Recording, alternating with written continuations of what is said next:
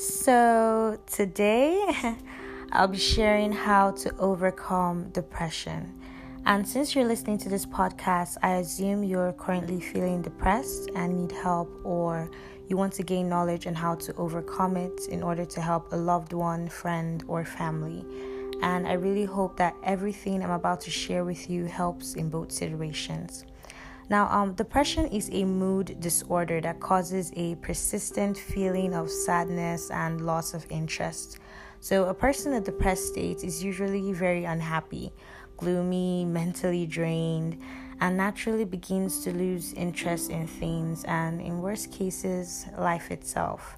And it can be caused by a lot of things, such as financial issues, health issues, relationship issues, academic or work issues, fear of disappointment, lack of a sense of purpose, and just general issues of life. And I've come to understand that when dealing with depression, it can sometimes be overwhelming or hard to seek help. But I want you to know that being honest and open about your mental health is often the first step to feeling better. And please know that feeling depressed is nothing to be ashamed of. Most people, including myself, have dealt with depression at some point in their lives. So it's important to know that you are not alone. I've also observed that so many people try to overcome depression through various means. Some go to therapy, some take medications to suppress it, some indulge in food cravings. But I've come to realize that these solutions the world offers are usually temporary. They never last. You can go to therapy or take depressants, or eat all day and feel good for a while. Then the next day you're back to feeling unhappy and gloomy. Now, please don't misquote me. I'm not trying to say that these solutions don't work or don't have any positive effect on people. I'm not saying that at all. I'm only saying that their effects are usually temporary, and it's just my personal opinion from past experiences and observations. That's why I'm here to help you discover a perpetual, that is no long-lasting and permanent way to overcome depression, which is through the Word of God. Yes, guys, I'm going to help you overcome depression through God's Word. Now, from here onwards, we're going to get practical. I want you to get your Bible and writing materials, a pen and paper, because I'm going to be sharing some powerful scriptures from the Bible, and I want you to jot them down and meditate on them every day. I want you to do this because I've come to realize that studying and meditating on the Word will renew your mindsets and help you easily overcome whatever it is you're going through. That's where the power is. And as simple as it sounds, it can be easily overlooked, but honestly, it's the real deal. It's worked for me and several other of my friends, family, and loved ones. And I remember all of them coming back to me and sharing lots of beautiful testimonies. I even had this friend of mine that was suicidal, and after I shared these words with her, she came back with a testimony of how she feels absolutely amazing, and she was just so grateful that I didn't give up on her and God didn't give up on her, and now life is just going great. So I can assure you that if it worked for her and has worked for me and several other of my friends, families, and loved ones, it will most certainly work for you too. And I look forward to hearing your testimonies. So I'm sure you've gotten your Bible and writing materials now. Please pause the podcast after I mention a Bible verse so you can search for it. Then press play once you found it. Okay, let's start. The first scripture I'll be reading is from Matthew chapter 11 verse 28. The New International Version says, "Come to me, all of you who are weary and burdened, and I will give you rest." Feelings of depression can be a heavy burden, and many people make the mistake of thinking it's a burden they must carry alone. But God wants you to know that He's there to lift your burdens and provide comfort. 1 Peter chapter 5 verse 7, the New Living Translation says, "Give all your worries and cares to God, for He cares about what happens to you." Depression and anxiety can be isolating experiences, but Jesus is there and He cares about you so much. You can turn to Him for help with whatever you may be feeling. I know some of you are probably thinking or probably saying out loud, but I've already turned to him. I've poured out my heart to him, but it seems as though he's not listening. Well, the thing is, when we ask God for something and he doesn't answer as fast as we want him to, it's either we're not prepared or we're not ready to receive that request, or God is trying to protect us from a danger we can't see. For example, a good father would never give his 10-year-old son a car if he asked him to. Why? His son isn't prepared or ready to drive yet. The son can cry and throw all the tantrums he wants, but at the end of the day, the father cares more about his growth and safety than his comfort. And God is that good father. He wants to give you the absolute best, but he won't do it if you're not prepared. Why? When opportunity meets a lack of preparation, the only result is failure. And God wants to make a success out of you. With God, there's a time for everything. And when the perfect time comes, nothing in this world will stop what he has planned for you from coming to pass. Psalm 40 verse 1, the Message Bible says, I waited and waited and waited for God. And at last he looked. Finally he listened. He lifted me out of the ditch, pulled me from deep mud. He stood me up on a solid rock to make sure I wouldn't slip. Being in a depressed state can really feel like you're in a ditch sometimes. But through faith and trust in God, you find yourself stable again, even if you're going through a heartbreak. The Bible says in Psalm 34, verse 18, says, if your heart is broken, you'll find God right there. If you're kicked in the guts, he'll help you catch your breath. Meaning that even when you're in so much pain and feel like there's no one on your side, God is going to be right there with you, putting all the pieces of your heart back together and restoring hope once again. And honestly, I'm speaking from experience. Okay, let me share a quick story time / testimony with you. There's this guy I liked when I was younger. We weren't necessarily dating. No, we weren't dating. It was more of a what we used to call like me, I like you kind of thing. We weren't really official because he actually never asked me out per se, and that was already a red flag which I didn't see earlier because I was younger. I know, live and learn. I've learned. I liked him, and honestly I felt he liked me too. But I was still in secondary school, SS2. I think that should be grade 11. Yeah. So we were in the same class, but then he decided, I think his parents decided for him to skip the last class, like SS3, that's grade 12, and just go straight to the university. So he started writing exams, and then before I knew it, he was done. And as soon as he told me how, I asked, would this still continue? Are we going to be able to date even after you leave? And he said, sure, yeah, there's nothing that's going to come between us, blah, blah, blah. Although we're not official. But so I was really hung over on this guy. And by the time he left, suddenly he stopped calling me. He stopped receiving my calls. He stopped texting me. He stopped replying my text. I know, as little as I was back then, I was completely heartbroken. That was my first heartbreak. I think my first and only heartbreak, actually. But I got to experience what heartbreak feels like. And honestly, it's not a pretty or beautiful feeling. It hurts so much. I couldn't eat. Hard issues sleeping. I was just crying. I just remember crying endlessly, just sad and in so much pain. Like my heart was really, really hurting. I remember that period. Nobody could help me. I'm the fourth daughter. I have 3 elder sisters and 1 younger brother. Well, 4 girls, 1 boy. So all my elder sisters weren't around. It was just I and my younger brother. And my younger brother tried helping me the best way he could. Tried to cheer me up, the little way he can. But honestly, it didn't do anything for me. I just remember that period was a very dark period for me. I know it's not that deep, but back then it was very deep. So I remember just finding peace in God. And that time I withdrew from everyone and just went to the Word. I don't know how. I don't know exactly how I got my path got redirected to the Word, but somehow it did. And I just found myself praying more, praising more, studying God's Word more, listening to Christian audio messages like you're doing now, by Pastor Chris, and just learning more about God's love, learning more about His Word. And honestly, guys, it could sound like it wasn't enough, but trust, it was more than enough.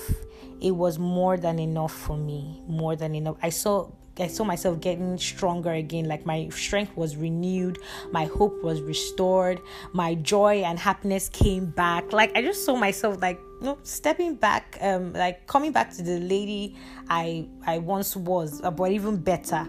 You understand? And I gave God all the glory, because when I was going through what I went through, I thought I would never get over it. But here I am today. And honestly, if I should ever meet that guy again, I'm going to be very chill with him. I don't think I'll laugh and I really the way I feel right now. But back then, when I even hear his name, I get so upset. But that's that. So that's my story. That's the story, and that's a testimony. God did it for me. So if you're going through a heartbreak, I want you to know that God is going to help you get through it too. And I can assure you of that, because as I said, it happened. He helped me with it. He has helped so many other people with it as well. And I know He's going to help you with yours if you're going through a heartbreak. Now, the next scripture we'll be reading is from Isaiah chapter 41, verse 10. The Message Bible translation says, "Don't panic, I'm with you. There's no need to fear, for I'm your God. I'll give you strength. I'll help you. I'll hold you steady. Keep a firm grip on you." Dealing with depression can be scary, but this verse is here to remind you that God is on your side and there's nothing to fear. He'll give you strength when you're weak, and He'll provide peace in the midst of the storm when you place your trust in Him. Psalm 9 verse 9, a New Living Translation says, "The Lord is a shelter for the oppressed, a refuge in times of trouble." Depression can make you feel as though you're weighed down. But no matter how troubled you feel, this verse is here to remind you that the Lord is always there to support you. All you have to do is put your faith over your feelings. Don't be moved by what you see, hear, or feel.